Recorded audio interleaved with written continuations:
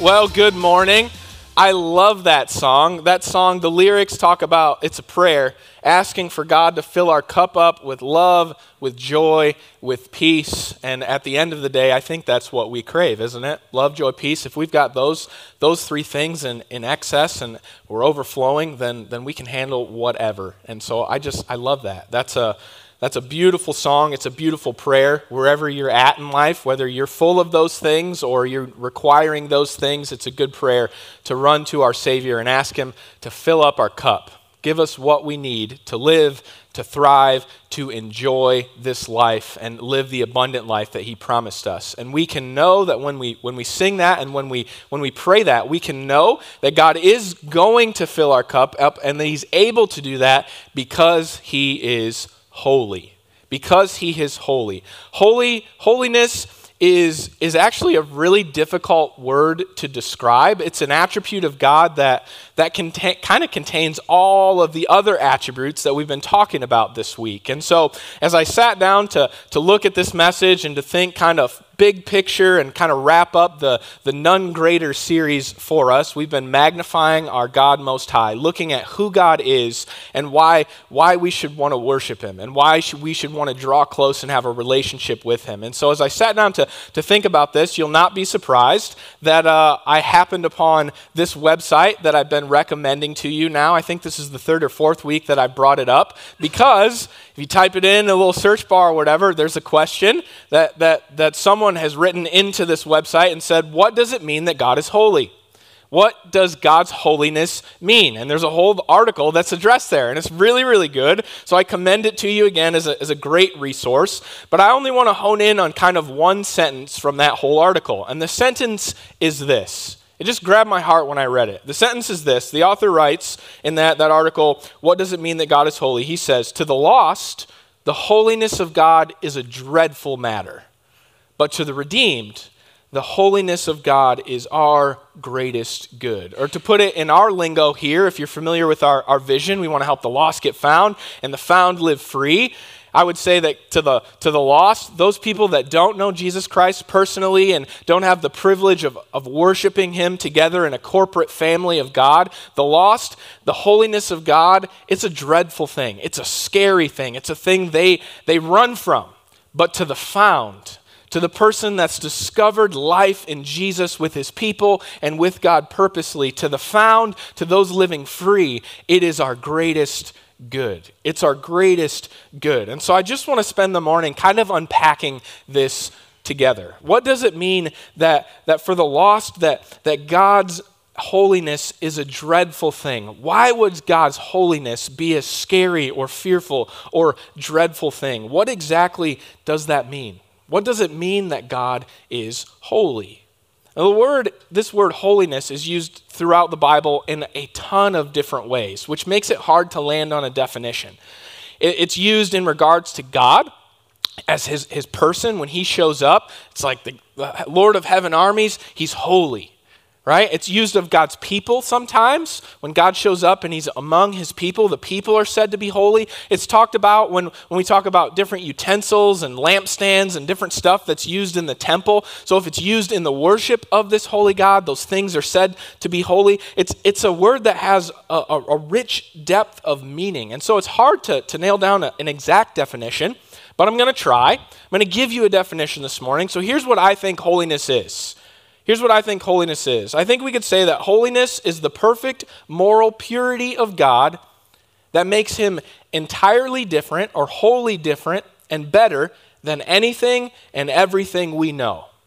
So holiness, it means that God is perfect in every way, morally speaking. He is good. He's the definition of good, and he's different. He's entirely different. He's a category unto Himself. There's no creature or being like Him. He's better than anything and everything that we know.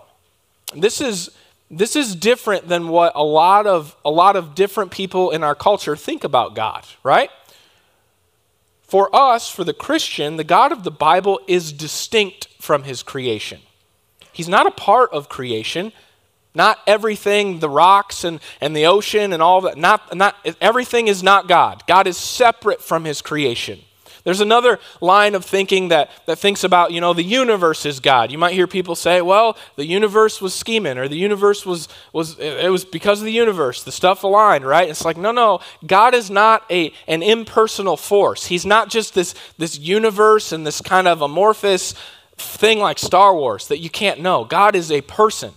He is distinct from his creation. He is a personal being. He is not a part of the universe. He stands over and above the universe as King and Lord. He's in charge.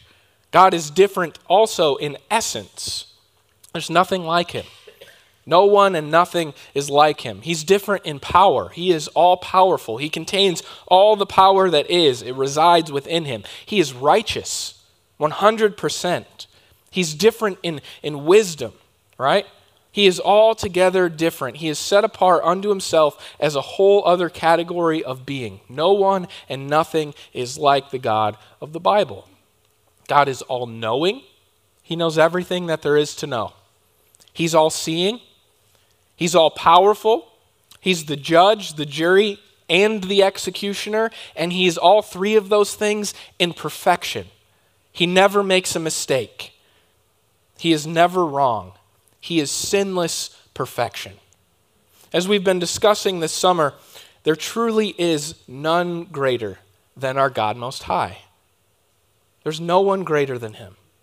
His holiness is it's the sum of all of his perfect character traits that we've looked at this summer. Everything that we've discussed. He is trustworthy. He is good all of the time, no matter what you're experiencing in life, no matter what circumstance you're undergoing, God is good. In every single situation in our life, God is good. He remains good always. God is also love. He's love. He is patient. He is all-sufficient, meaning that he is all we need. He is all that our hearts desire. He's everything that we were created for. He is an end in and of himself. Everything that we want out of this life, everything, we can find it in God in relationship with him. He is all-sufficient. He never changes. Never.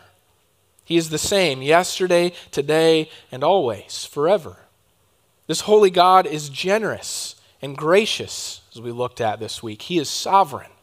He is fully in control. There's not a thing that happens on this world that does not pass through his hands. He is just, perfectly just. As we looked at last week, he is the healer. He's the great physician. All of these attributes and more combine together to make God holy.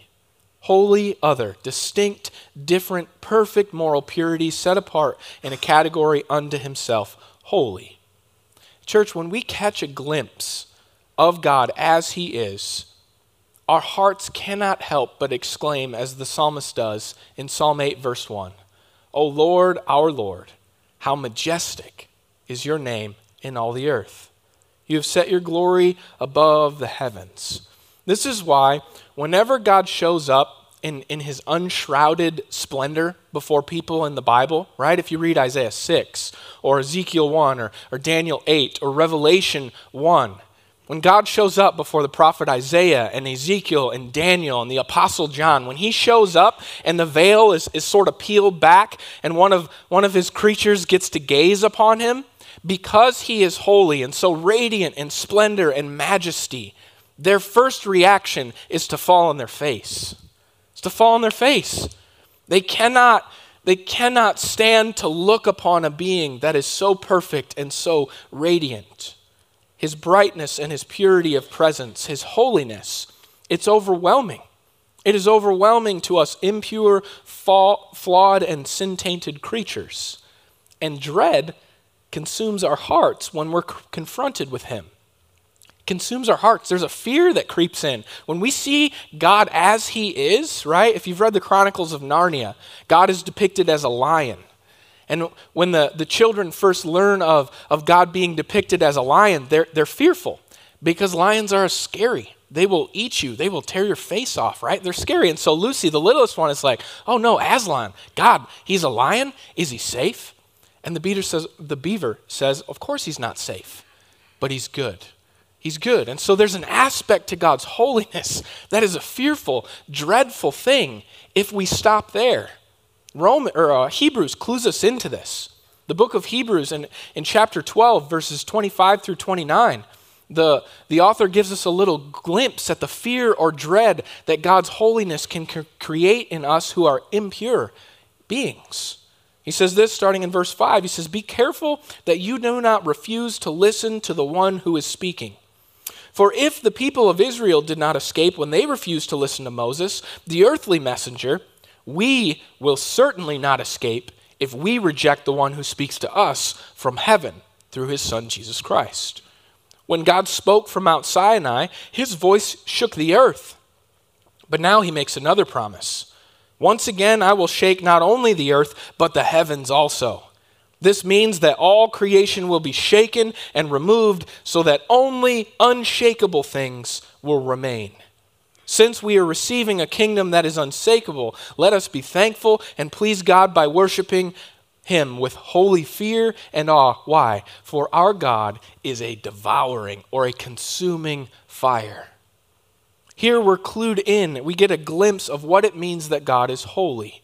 We're told that God's holiness is like a consuming or devouring fire.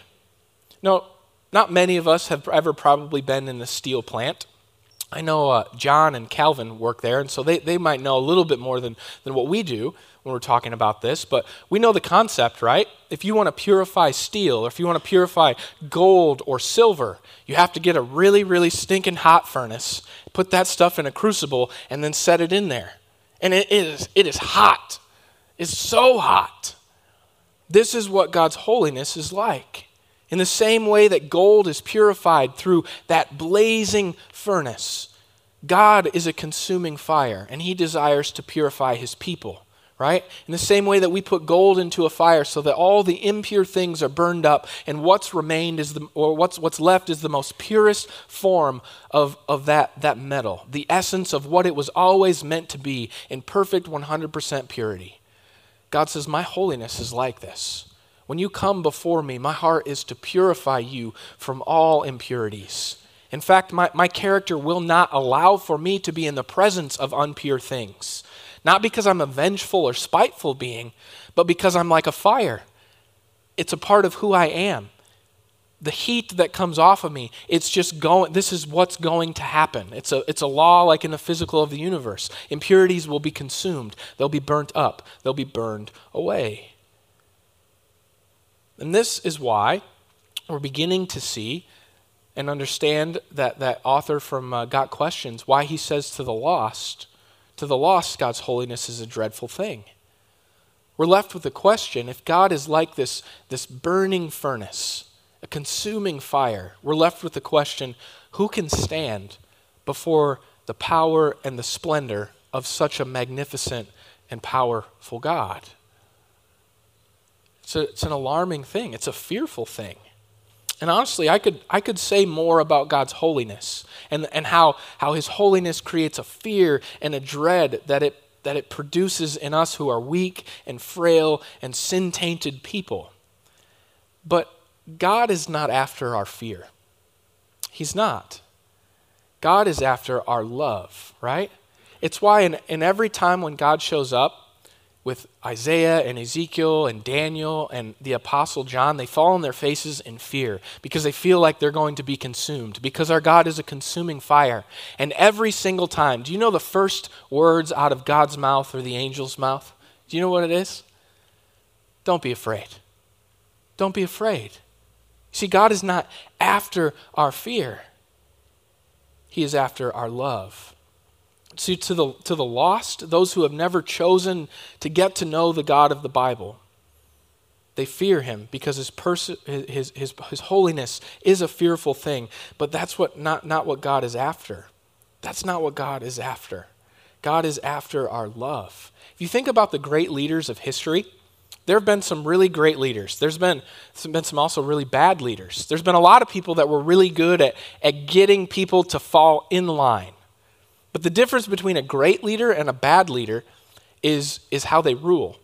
The bad leaders, they can do a lot, right? They can do a lot, and they do it through threats of fear and violence. through crushing people. They can do a lot, but their empires never last. Why? Because fear is not something that produces loyal followers. You can get people to fall in line, but as soon as you remove the threat or the fear, then people are going to go their own way. So God's not after our fear. He doesn't want slaves.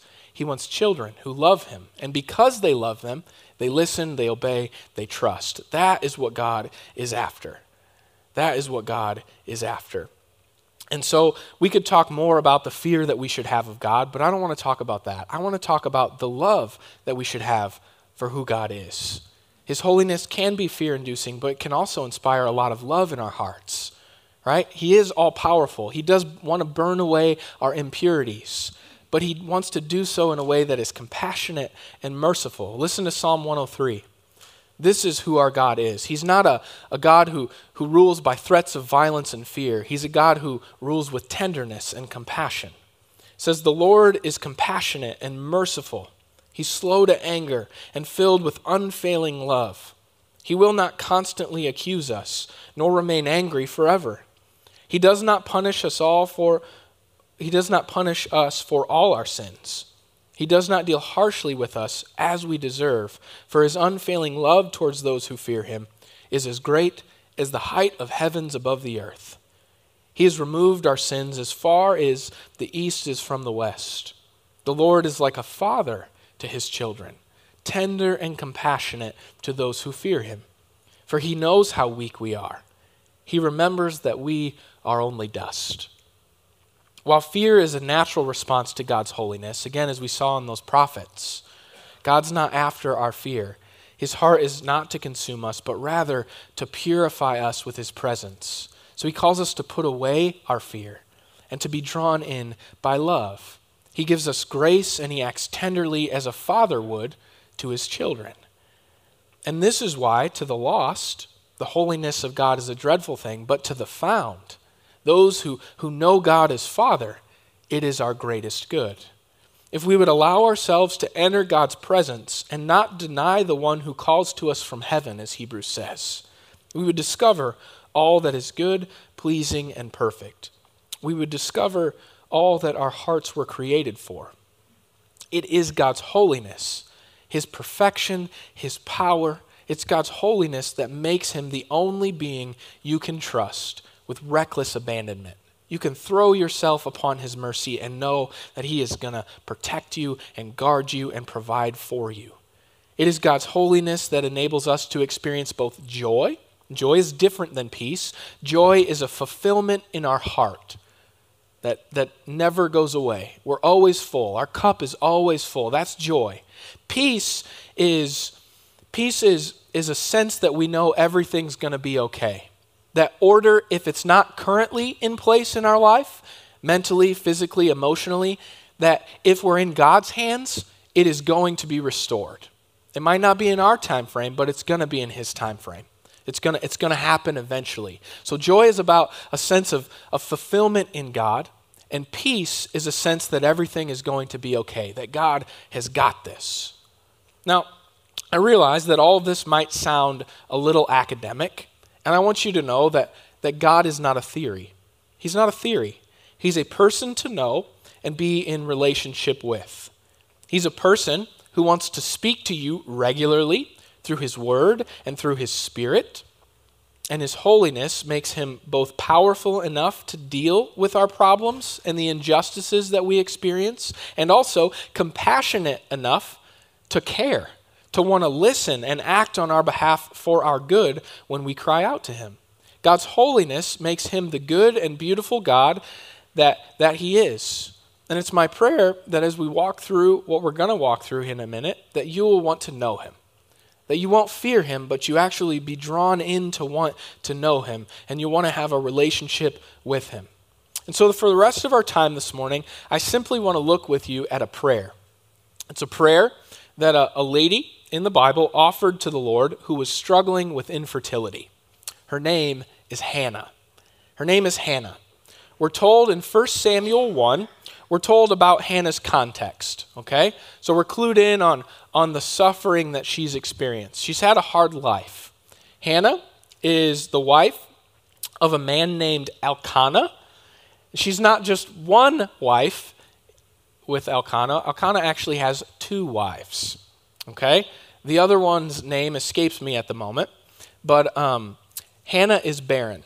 She cannot have children, and the other wife has two sons. And so this other wife is constantly just berating and abusing Hannah verbally, right? And this is why God says it's good for one man and one woman to be married. Fellas, right?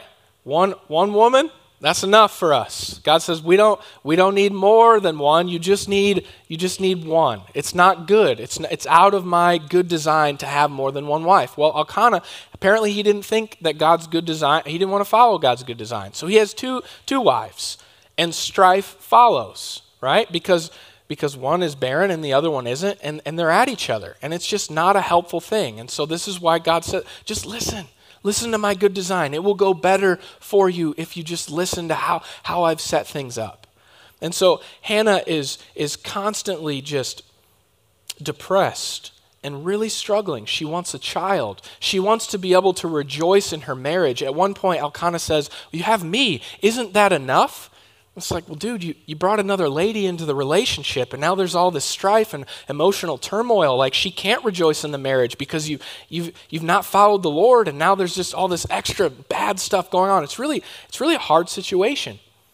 And so as she's trying to sort all of this out, we're told that every year they go into the temple to worship the Lord, and they offer the sacrifices, and you just get the sense that this happens over and over and over again. They go in and they offer the sacrifices, and Hannah is, again, sad and depressed and frustrated and down because she's not able to have a child, and there's just all of this stress in this relationship. And so what does she do? Now, if Hannah were lost, if she did not know God and did not have a relationship with her, or with God, if she didn't know the Lord of heaven's armies, what could she do with this distress, with all of this strife, with the hardship? We've already found her husband's no help, right? He's not following the Lord in a bunch of ways. He's just bringing more problems, and her husband's no help. She can't turn to him. He's part of the problem. Medicine apparently is no help. She's tried all the things, still no conception. Psychology, self-help, all of it, none of it's helping. If she's lost, where does she turn to with her distress, with her struggles? If she does not know this holy God of the Bible, where's she going to turn? Nowhere. She's lost. She's just supposed to suck it up, buttercup, try and figure it out, right? That's the best she's got. But friends, she's not lost. She knows God. She knows God, and she knows that he listens to those who cry out to him. She also knows that he is a healer. He has the power to heal. He is just. He is holy. He sees everything that's going on. He sees her affliction. And so, moved by love at God's holiness and awe at God's holiness, she's drawn in rather than fear. This isn't a God to fear. This is a God to love. And so in love, she moves towards this God and she pours out her heart to him. She pours out her heart. And friends, we're told that God hears her. The God who heals opens her womb and grants her desire, a son. And because she recognizes her son was a gift from God, she says, I will give him back to you, Lord. And that's exactly what she does. We're told that when Samuel is weaned, she brings him back to the temple, and he is raised in the temple under Eli, the priest and the judge at the time. And it's several miles walk away from where Hannah lives. So she basically gives him to the church to be raised. She gives him over. And then Samuel goes on to be one of Israel's greatest prophets and Israel's greatest leaders. And after all this transpires, Hannah sings a song. It's a prayer to the Lord that gives us some insight into her relationship with this holy God. She knows this God personally. She also knows of the dread of his holiness. She knows of the dread and the fear that it can produce in the hearts of the wicked and the lost. But she also knows the love, joy, and peace that is found by belonging, by being found by this holy God. I want you to read it with me in 1 Samuel 2. 1 Samuel 2, verse 1. It says, after all of this happened, then Hannah prayed. My heart rejoices in the Lord. The Lord has made me strong. Now I have an answer for my enemies. I rejoice because you rescued me. No one is holy like you, Lord.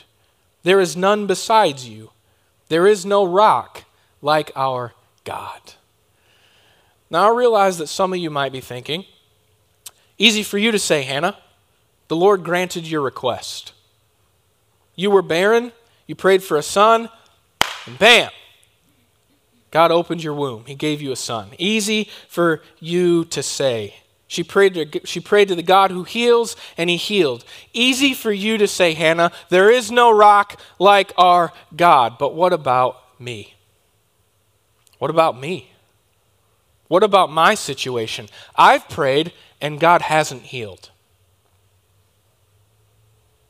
Friend, I hear you.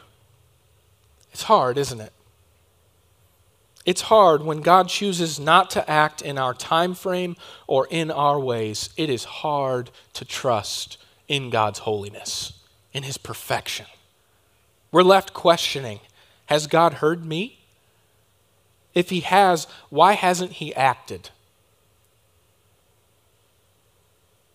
Church, while it's true that our holy God is a God who heals, it's true that God's desire is to heal always. It's true that God's desire is to restore order to our life. That's what we learned last week. That's what holiness is, or healing is. It's to restore order to our lives. Physically, emotionally, mentally, spiritually. It is always God's will to heal. Always. But the timing and the how of God's healing, that is up to him. And sometimes he says, not yet, later. Even though it's hard, we should continue to trust. God will eventually heal all of those of us who have expressed faith in him. All of those who have come by love into relationship with him. We can trust that he will heal. The question is, will it be now or will it be later? Will order be restored physically, emotionally, mentally in this life or in the next? Will God heal me in the way that I'm asking? Or will he do something better? That might not be what I'm asking for, but it's going to be better in the end. And I can trust that because I know God is holy, that he is perfect in every single way. Friends, it's difficult when the holy God works in ways that are outside of our understanding and our time frame. But the fact is that he is holy, and because he's holy, you can trust him with whatever situation you're going through. He is working. He will bring healing because he is our rock and our redeemer, as Hannah prays. And that's exactly what Hannah says. And I want you to notice, Hannah's prayer, she's not rejoicing in the fact that she's received a son. Her son is never mentioned. What is she rejoicing in? She is rejoicing that God has made her strong, that he proved to be her source of strength, and that he was her rock in this difficult situation. And again, I want you to think about this. Imagine being barren for years and finally receiving a son and then having to give him up for adoption. That's what Hannah does. If Hannah is not trusting in God and viewing God as her reward and her strength and her portion in life, if she chooses rather to worship her son and have her son be the idol, then she's never able to follow through on her promise and give her son to the church.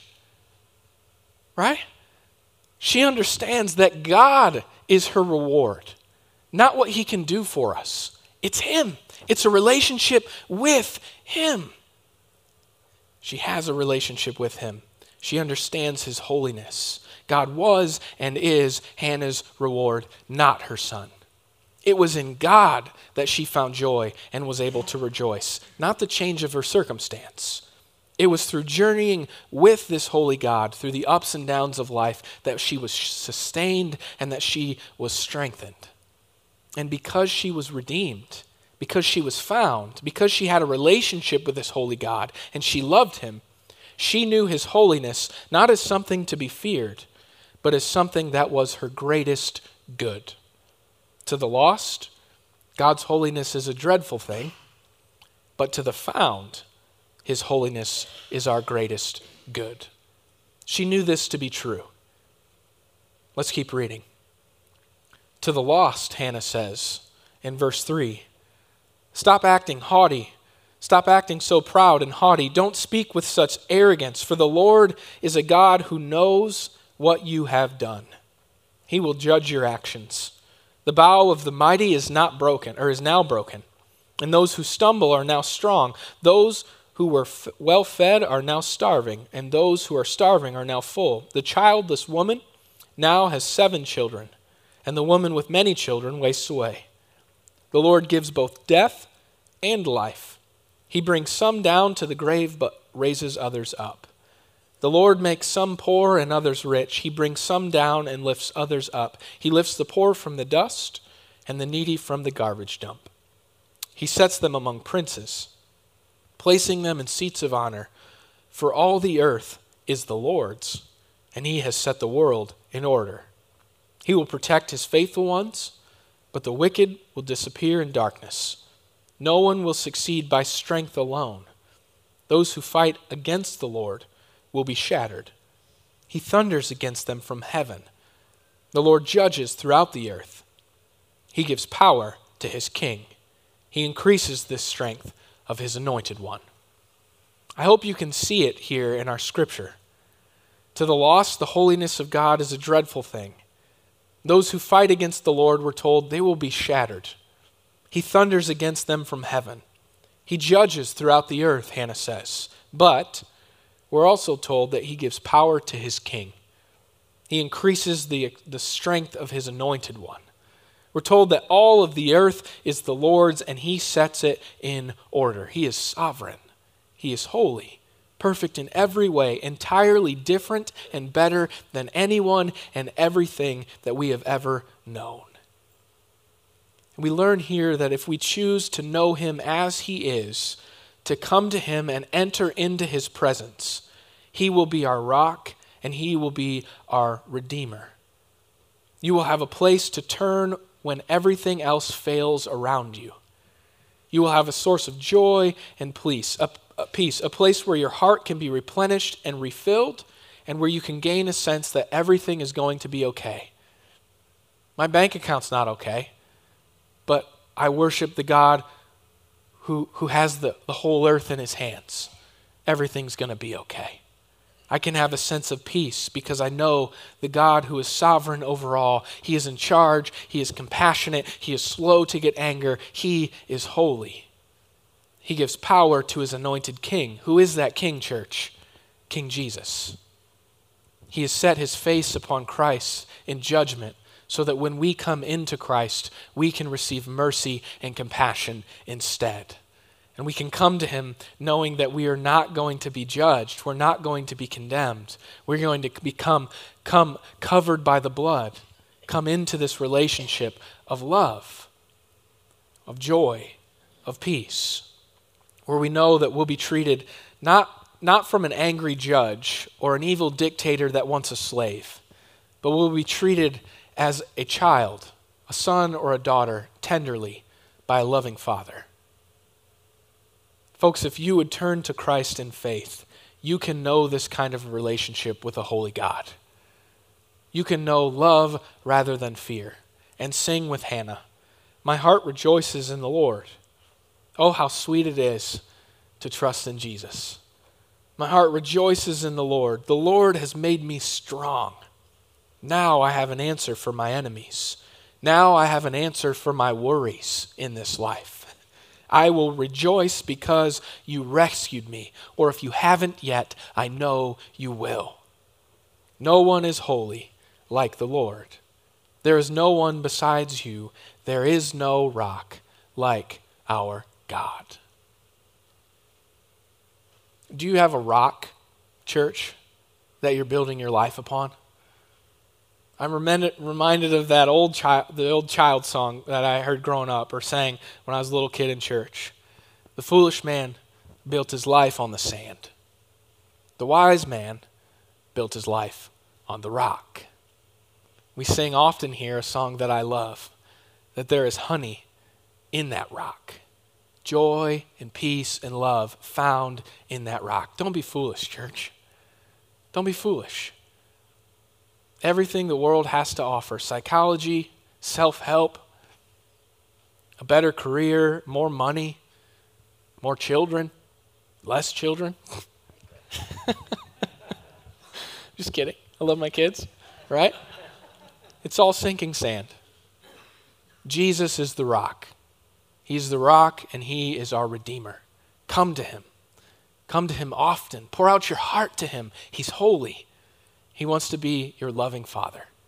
He wants to meet with you personally every single day through his people, through his word, and through his Spirit. Enter into that relationship and never stop talking to him. Just like Hannah.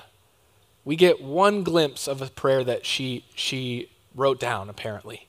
I'm convinced that this is one of thousands of conversations that she had.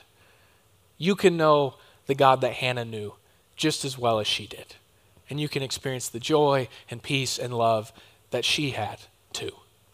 Come to your Father. Live in relationship with the King. Let's pray. Lord Jesus, thank you. Thank you that you have made it so simple. You've said, I want to know you, and I want you to be known by me. Father, I know I don't have it all figured out. I know none of us have it all figured out. I know that life is hard. I know that things are disordered in so many ways in each and every one of our lives. I thank you that you don't ask us to get our lives in order before you invite us to come and sit on your lap like a little child would. In the same way, I don't ask my kids to get all their stuff in order before I love them.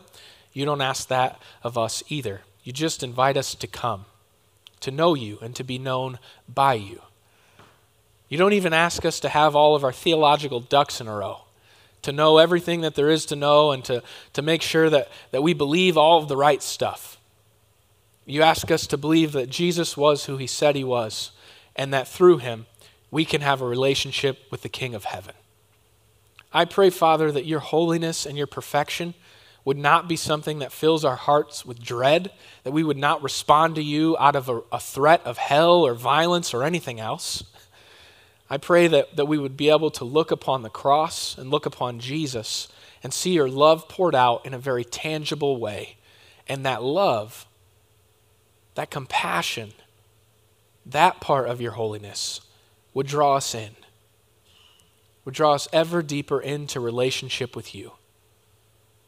If we haven't begun that relationship, I pray that today would be that day where we would come and we'd say, hey, Lord, I don't know how to do this, but I'm ready.